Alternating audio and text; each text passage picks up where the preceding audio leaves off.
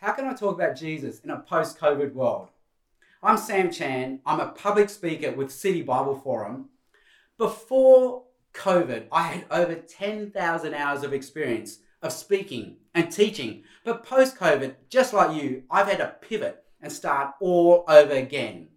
In this series of videos, I'm going to share what's been working for me, and I hope it also works for you. If you're in any form of Christian ministry and you're also speaking to a camera, then this series of videos is for you.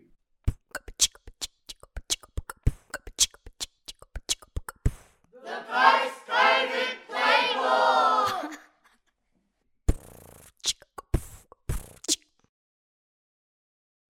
In our last video, we looked at how to talk to a camera. In this video, I want to look at who to be on that camera. Who should I be? Should I be a newsreader because they talk to a camera, but I'm doing more than just giving information?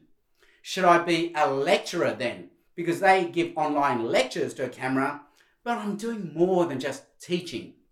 Should I be a YouTuber because they talk to a camera, but I'm doing more than just entertaining?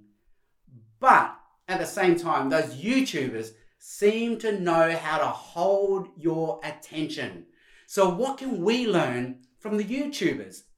Here I love watching Eddie Wu. Eddie Wu holds my attention, and my children also love watching Eddie Wu. So what can I learn? Here I've got 5 tips. Tip number 1, we need to connect relationally with the person behind the camera. See, up until now with the online church services, we gladly listen to our minister because they have a prior relational capital with us. If they want us to listen for 20, 40, 60 minutes, we would do it gladly. But I'm not your minister. I'm a stranger. I have no prior relational capital with you. So I have to work hard at connecting relationally with you, the person behind the camera. And I do that simply by caring, loving the person behind the camera. And they will see that in my smile, and they will hear it in my voice. I have to connect relationally and emotionally. Tip number 2, I need content. I need to have an information gap between what you know and what I'm giving you. So I need to give you stuff that you want to know, that you need to know, that you don't know already. And I simply do that by setting up a question that you want the answer to at the start of the talk. Tip number 3, I need to have a point. Where is this message going? What's the journey? It needs a destination. I'm not just giving you information. There's a point behind what I'm saying. Tip number 4, I need energy.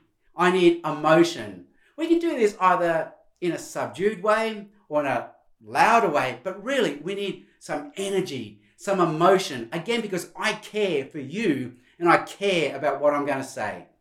And tip number 5, we have to be concise because this is a different medium now. And this new medium says we need to be a lot shorter than what we used to be. And it could be as simple as what used to take me a paragraph to say, I now say in 1 sentence. What used to take me 10 words to say, I now say in 5 words.